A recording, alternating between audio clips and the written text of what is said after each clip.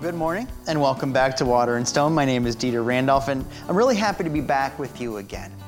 Today we're going to be talking about some stories that are near and dear to my heart. We're going to be talking about Jesus and Lazarus, and we're going to be talking about Palm Sunday because this is being broadcast on Palm Sunday, kind of a big deal. Now, this is a very different Palm Sunday than we're used to for all those Sundays in the past, but here we are in the quarantine, in each other's living rooms or kitchens or wherever you happen to be. I've heard that a lot of people listen to the podcast, the audio-only version of this, while they're working out at the gym. Hey, do what you got to do. I'm just so glad you're doing it with us. I'm so happy to be here with you today. So let's take a minute and center in and get ready for a really interesting time. I want to share these stories with you as we share our opening prayer. God is and I am. I stand on holy ground. Right here and right now, there is truth. Right here and right now, there is freedom. Right here and right now, there is life.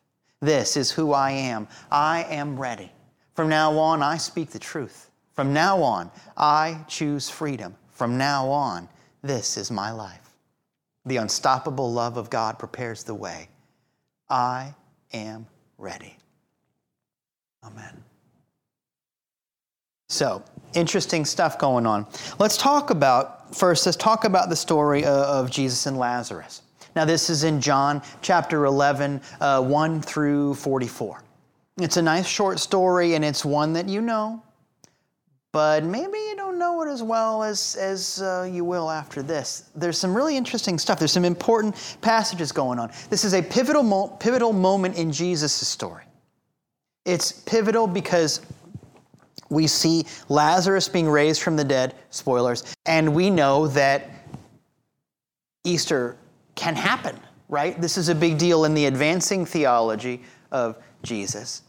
But also politically, a lot of scholars feel that the persecution and the trials and all of the terrible stuff would not have happened if Lazarus would not have happened. Jesus really ruffled some feathers and really showed people what was going on, and they didn't want to see that. They didn't want to see him. And so this is a direct precursor. This is an important part of the story. You get the idea that all of the miracles, all of the healings and stuff like that we see Jesus doing, of course, they're all important, and each and every one of them has something to teach us. I wish I had time to cover each and every one of them in this series, but now that we've got some tools, you can go back and look at those things. They're all important, but you get the idea that, you know what, I could get the whole story of Jesus, and maybe at that one healing of the guy at the thing with the stuff, maybe that one doesn't matter as much. I don't need that for it to be central. But this moment is absolutely central. You gotta have this story of Jesus and Lazarus. There's teachings in here about how to live and how to learn and how to believe. It's a big deal. How to pray. It's in here. There's a whole thing about the way that life works. And if you really look at what happens, you have the pattern for miracles. It's almost like a recipe. And I don't know about you, but I got some miracles I'm working on in my life. I bet you do too. There's some things that you'd like to have happen. There's some things you'd like to get over. There's some solutions that you'd like to be a part of, you know? There's a miracle waiting for you just as much as you're waiting for it. Well, this is a recipe for it. Interesting stuff all the way around. So with that in mind, let's get right into the story. Jesus and the disciples are doing their thing. They're on the road, so to speak. And they get word that Lazarus is really sick and he's going to die. And Jesus basically says, guys, this is not a big deal. He knows the stuff. He's been to the classes. You know, it's fine. Death isn't a big deal for me. He's saying in so many words. Now, we now know why, right? But at the time, maybe it was hard for the disciples to get. They don't have a great track record of understanding what Jesus is talking about, as you know. So they keep pestering him about it. They say, Jesus, Lazarus is really sick. And then eventually, you know the deal, they say, he's dead. You messed up, Jesus. I mean, you missed this opportunity. You could have gone and helped this guy, and now, what are you going to do? You screwed up.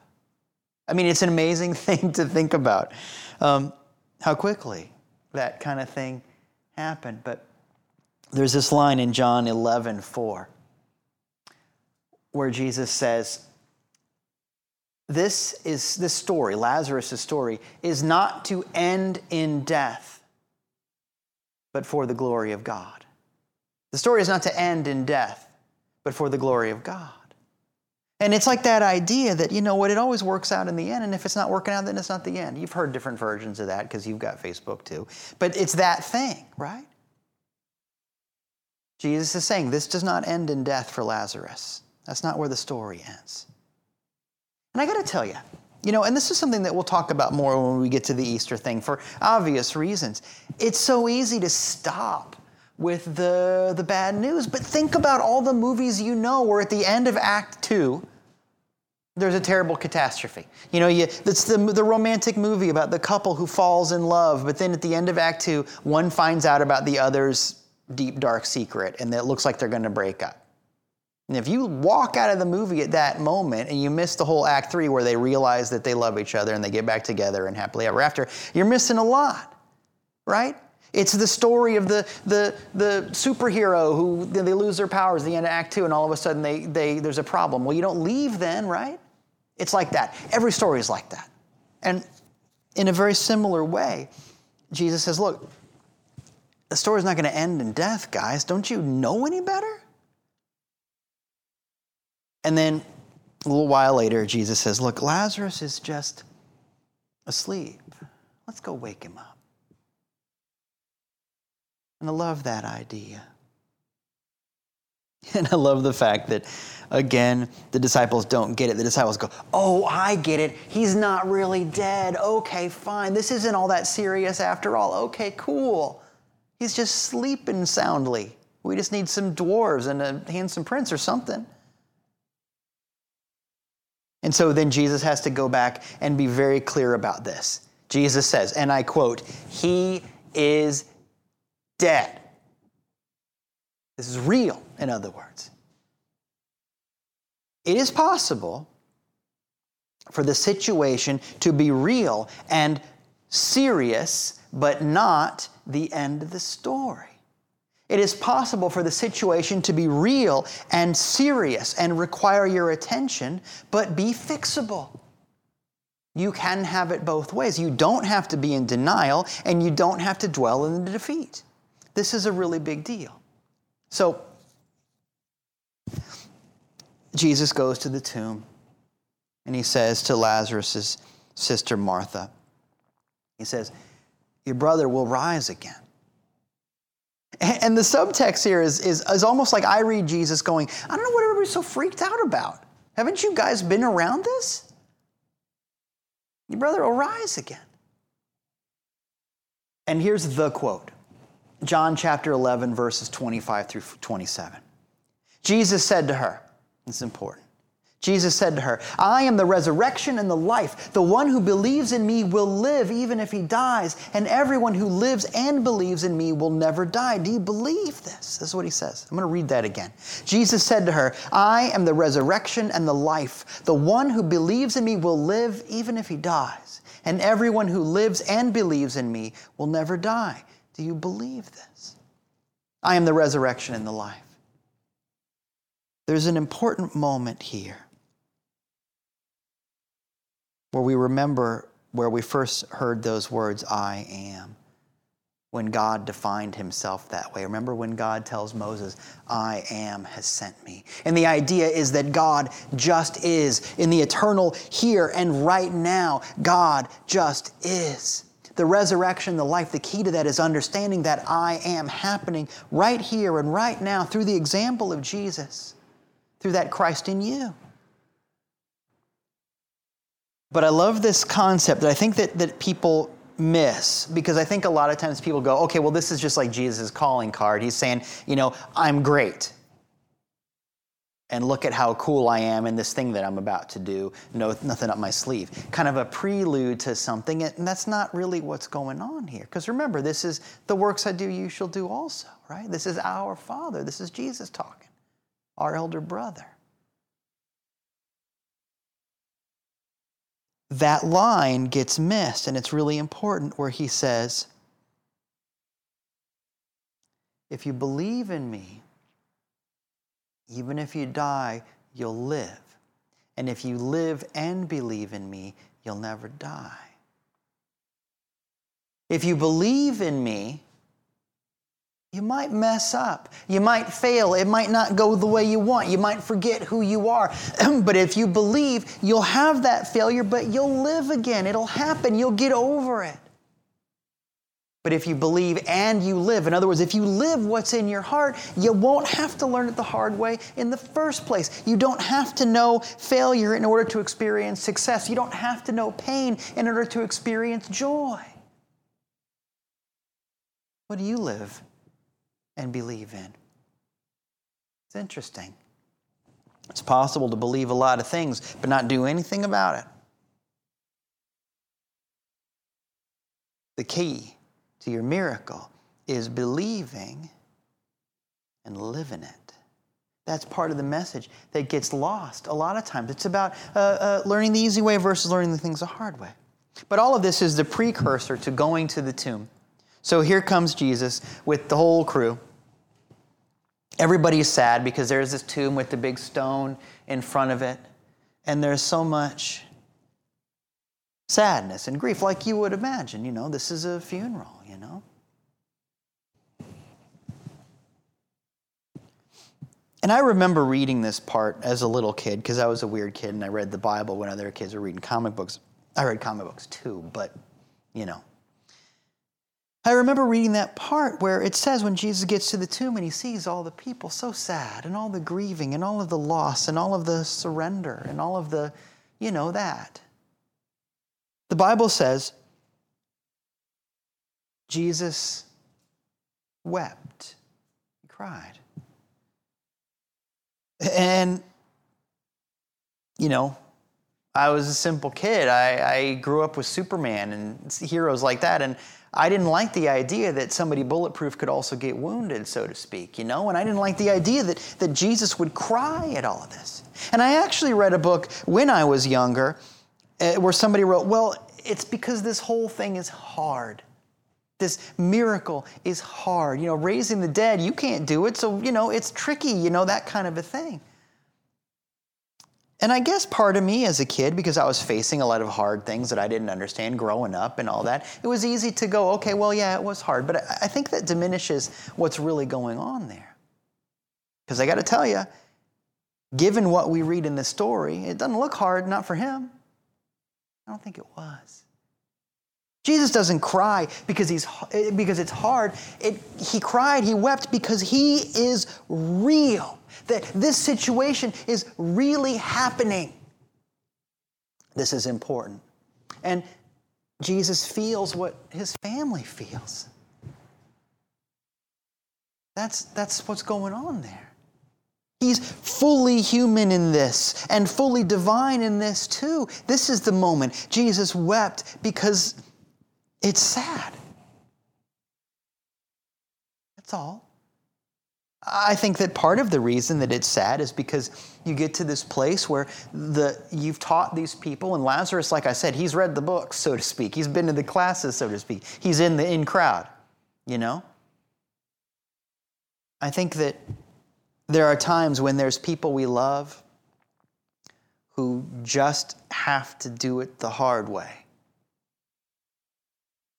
And there's some sadness in watching someone go through something that you know they don't have to go through. And that's part of what's going on there too.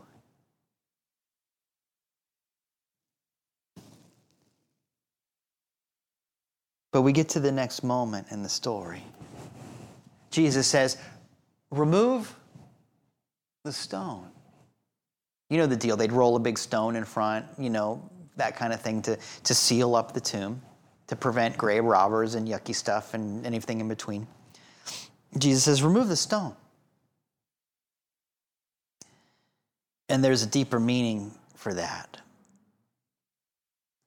Because it might be that you've attached a lot of things to it going a specific way, that you've attached a lot of things to a specific failure, that your definition, your sense of self, your sense of the situation is tied to a lot of physical things. Well, to the degree that it is, you will not get a solution because you are tied to spiritual things. And that disconnect, I am a spiritual being, and yet my self-esteem and my sense of value and my sense of worth and my ability to perceive answers is tied to physical things. Well, that's two different things. Your self-worth doesn't come from the car you drive. You know that, right? It's like that. And so part of remove the stone means you got to get done with the idea that you are defined by materiality, by the physical. Remove the stone. We'll talk more about that in a second. But after they remove the stone, the next step in the process is this great prayer. And it's short. I can read you the whole thing. The prayer at Lazarus' tomb is John chapter 11, verses 41 to 42. John chapter 11, 41 to 42. And Jesus raised his eyes and said, Father, I thank you that you have heard me, but I knew that you always hear me. Nevertheless, because of the people standing around, I said it so that they may believe that you sent me. Jesus raised his eyes and said, Father, I thank you that you have heard me, but I knew that you always hear me. Nevertheless, because of the people standing around, I said it so that they may believe that you sent me. That's the whole prayer. God, I know you're here. I've always known you're here. I know you hear me. I've always known you hear me. But some people around here, you can read it that way, kind of sarcastic if you want. But that's a choice. You know, I think that the idea is that this is a teaching moment. But think about the beautiful simplicity of that prayer. And in fact, go back and think about the important prayers that we've seen. Think about the way that Elijah prays when he's having the confrontation with the prophets of Baal. Think about the way that Jonah prays when he's getting done with being in the fish. These prayers and so many others have this idea in common. God, I already know that you're there. I remember. God, I know that you're always there. My prayer doesn't make God show up. Because if I believe that, that means I have a small God who can come and go. When my God is the isness and the allness, the beingness of all that is, think about the theological implications of trying to make God show up in your prayer. You have just made a small God, and that's not the prayer of Elijah, and that's not the prayer of Jonah, and it sure ain't the prayer of Jesus Christ. Father, I thank you that you hear me always. That's a big deal. And with that prayer, with that level set, Jesus says in a loud voice, according to the Bible, Lazarus, come out. And he does. Think of it. Think of it as someone who's waiting for something to come back to life in their own story. Think of it. Think about what it must have been like to be back then and grieving over this loss that is not a loss anymore. Think about all of those things in between and decide what you want to have happen. And that might feel like the end of the story, but it's not, because Jesus says one more thing that's really important. He says to the people around, loose him and let him go. You got to let Lazarus go. Now, why is that? Is it because Lazarus was cooped up and he wants to run around for a while? Is it because somebody was holding him down? Well, that's not it. It almost seems like, reading it now, it almost seems like a funny thing to say. But remember that what's going on here has to do with Jesus saying, you guys have got to stop seeing him as dead.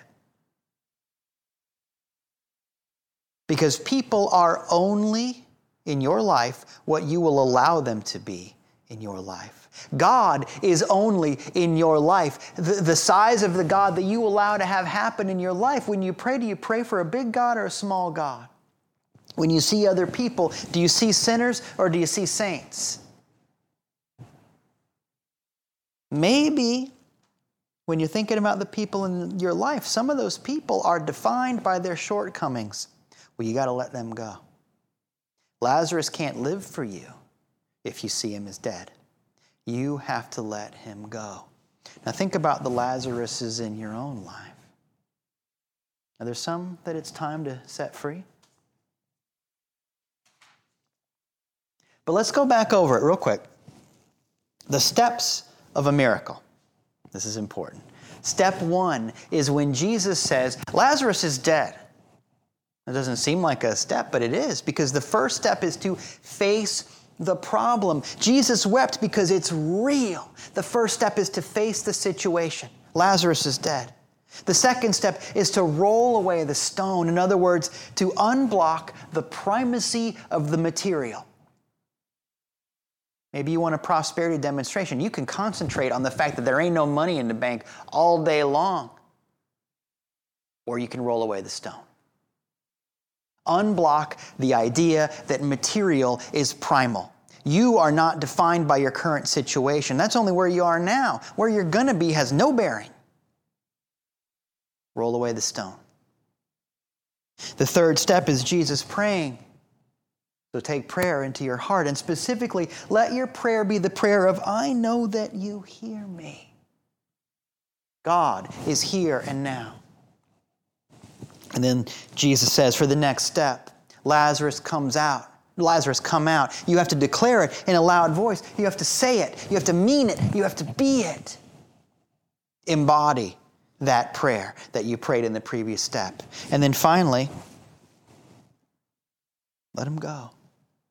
Just like way at the beginning, that seventh day is the Sabbath, where we let it be what it is. Time for you to do some letting go too, because we got some living to do. What can you let go today? That's the important thing. So with all that in mind, as I said, all of this is a precursor to what's about to happen next. The next story that we're going to talk about is the Palm Sunday story. Now, you know this one really well. Definitely a Sunday school story, the whole deal. So I can tell the story pretty quickly. Jesus comes into town on a donkey. Now that's weird, right? Because who rides a donkey? But more than that, because that wasn't his style. You know, Jesus sort of walked everywhere. It was kind of the deal. But we have to remember that this is in accordance with prophecy. There is a prophecy that the Savior is going to come in riding on a donkey.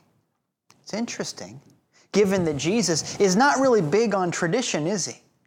He's not big on formality. This is not a guy that owns a necktie, so to speak. This isn't important. And yet, he takes steps to follow the pattern. Everything he does that day is in accordance with the prophecies that the people who were watching him knew. And if you know the story, you know that what happens is that the people there repeat what they have learned in the Scripture of their hearts.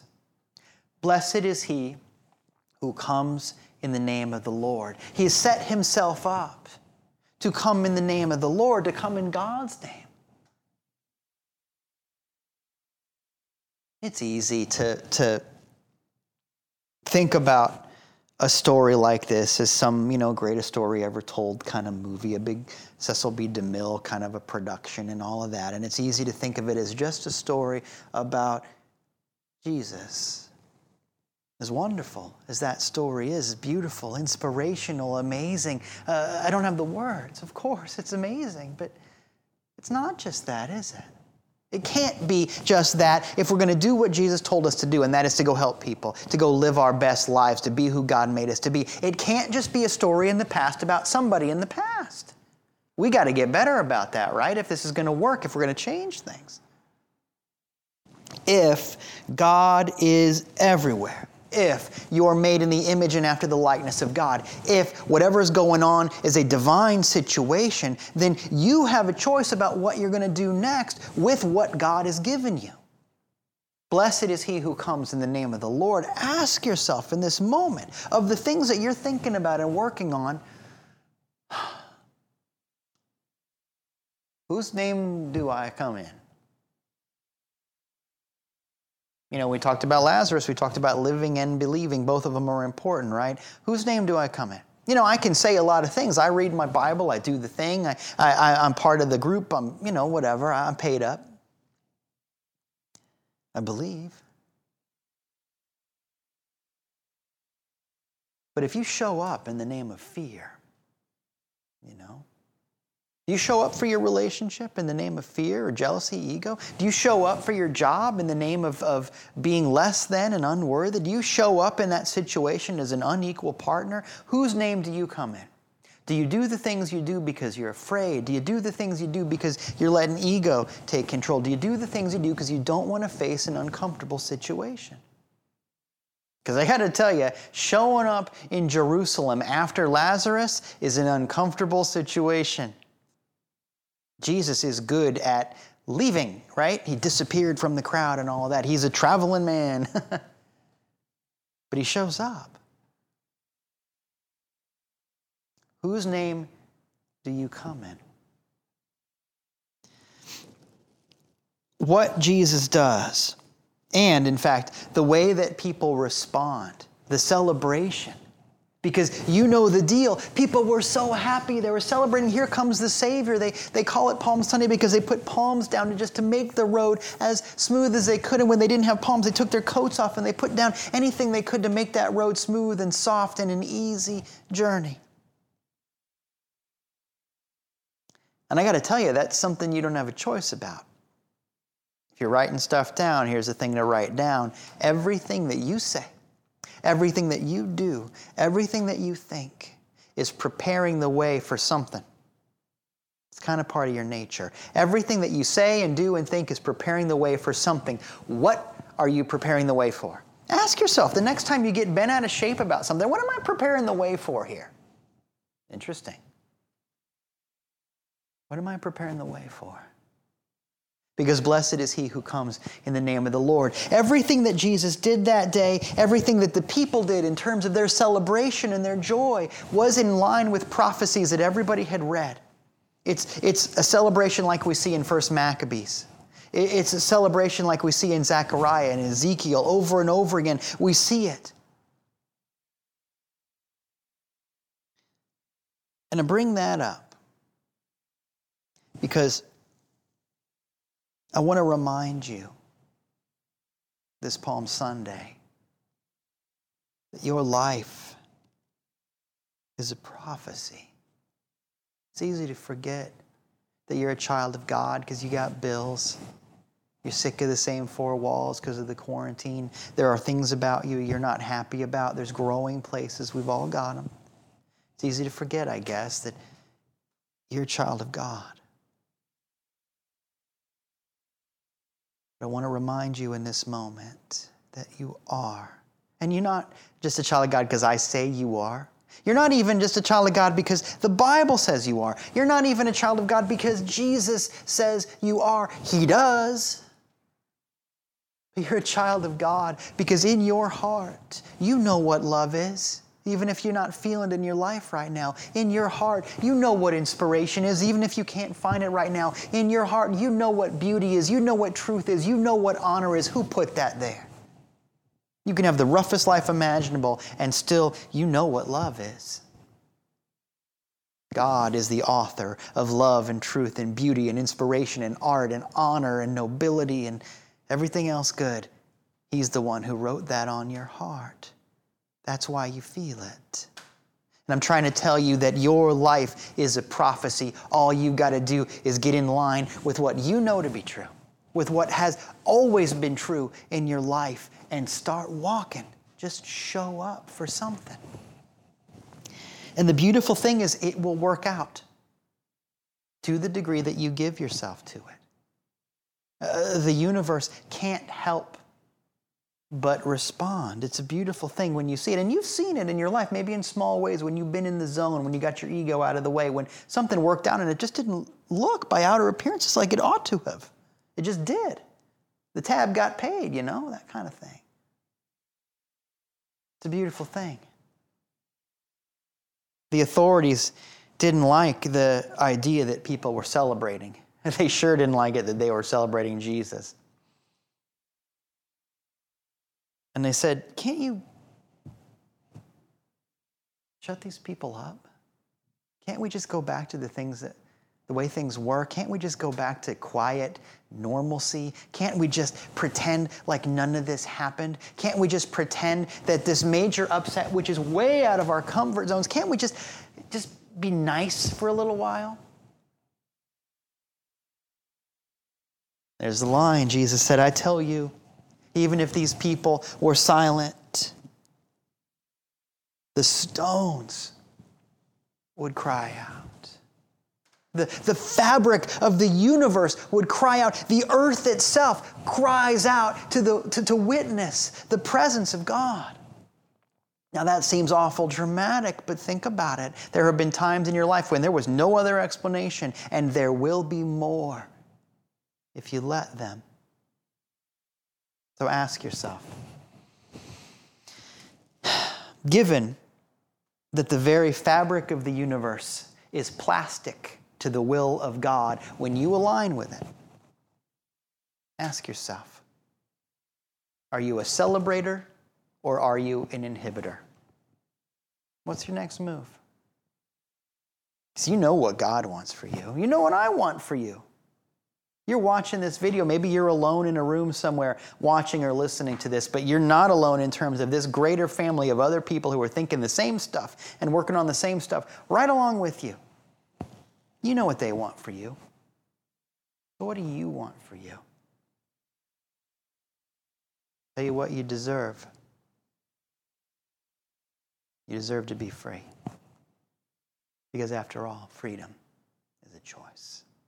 Thank you. Thanks for being with me today. Thank you for talking about these great moments, these amazing miracles. And thank you for remembering that as we share these stories, we make room for these rebirths, resurrections, miracles, triumphs in our own lives. Thank you for sharing your triumph story. I often at this part of the lesson, I say, keep those questions coming. And I do want you to keep sending me your questions. But I also love it that a lot of people send me their triumphs. Maybe they don't have a question, but I'll get an email or a text message or something on social media where somebody says, hey, this worked.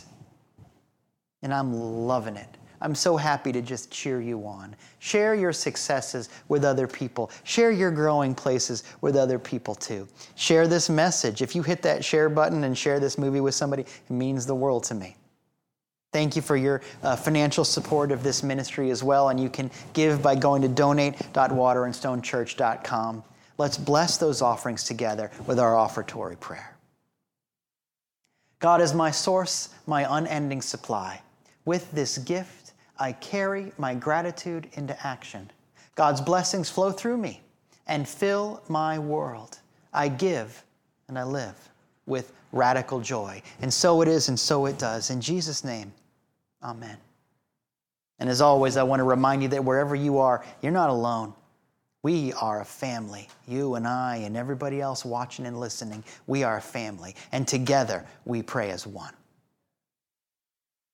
God, I'm ready for change. My heart is open. I'm not afraid anymore. My life is in peace and on purpose. And so it is. Amen. Now go show the world what love looks like today. I'll see you next week.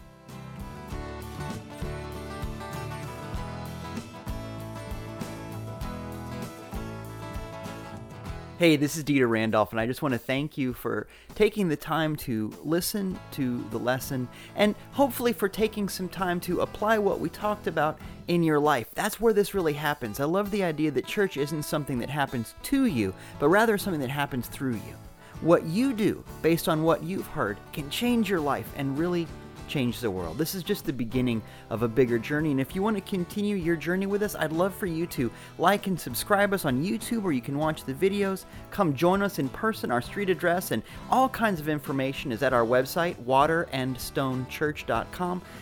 all of that sort of thing. If you want to give electronically, that's where to do it. If you want to connect with us on social media, and you really should, do that there. waterandstonechurch.com. Thank you for being a part of this work.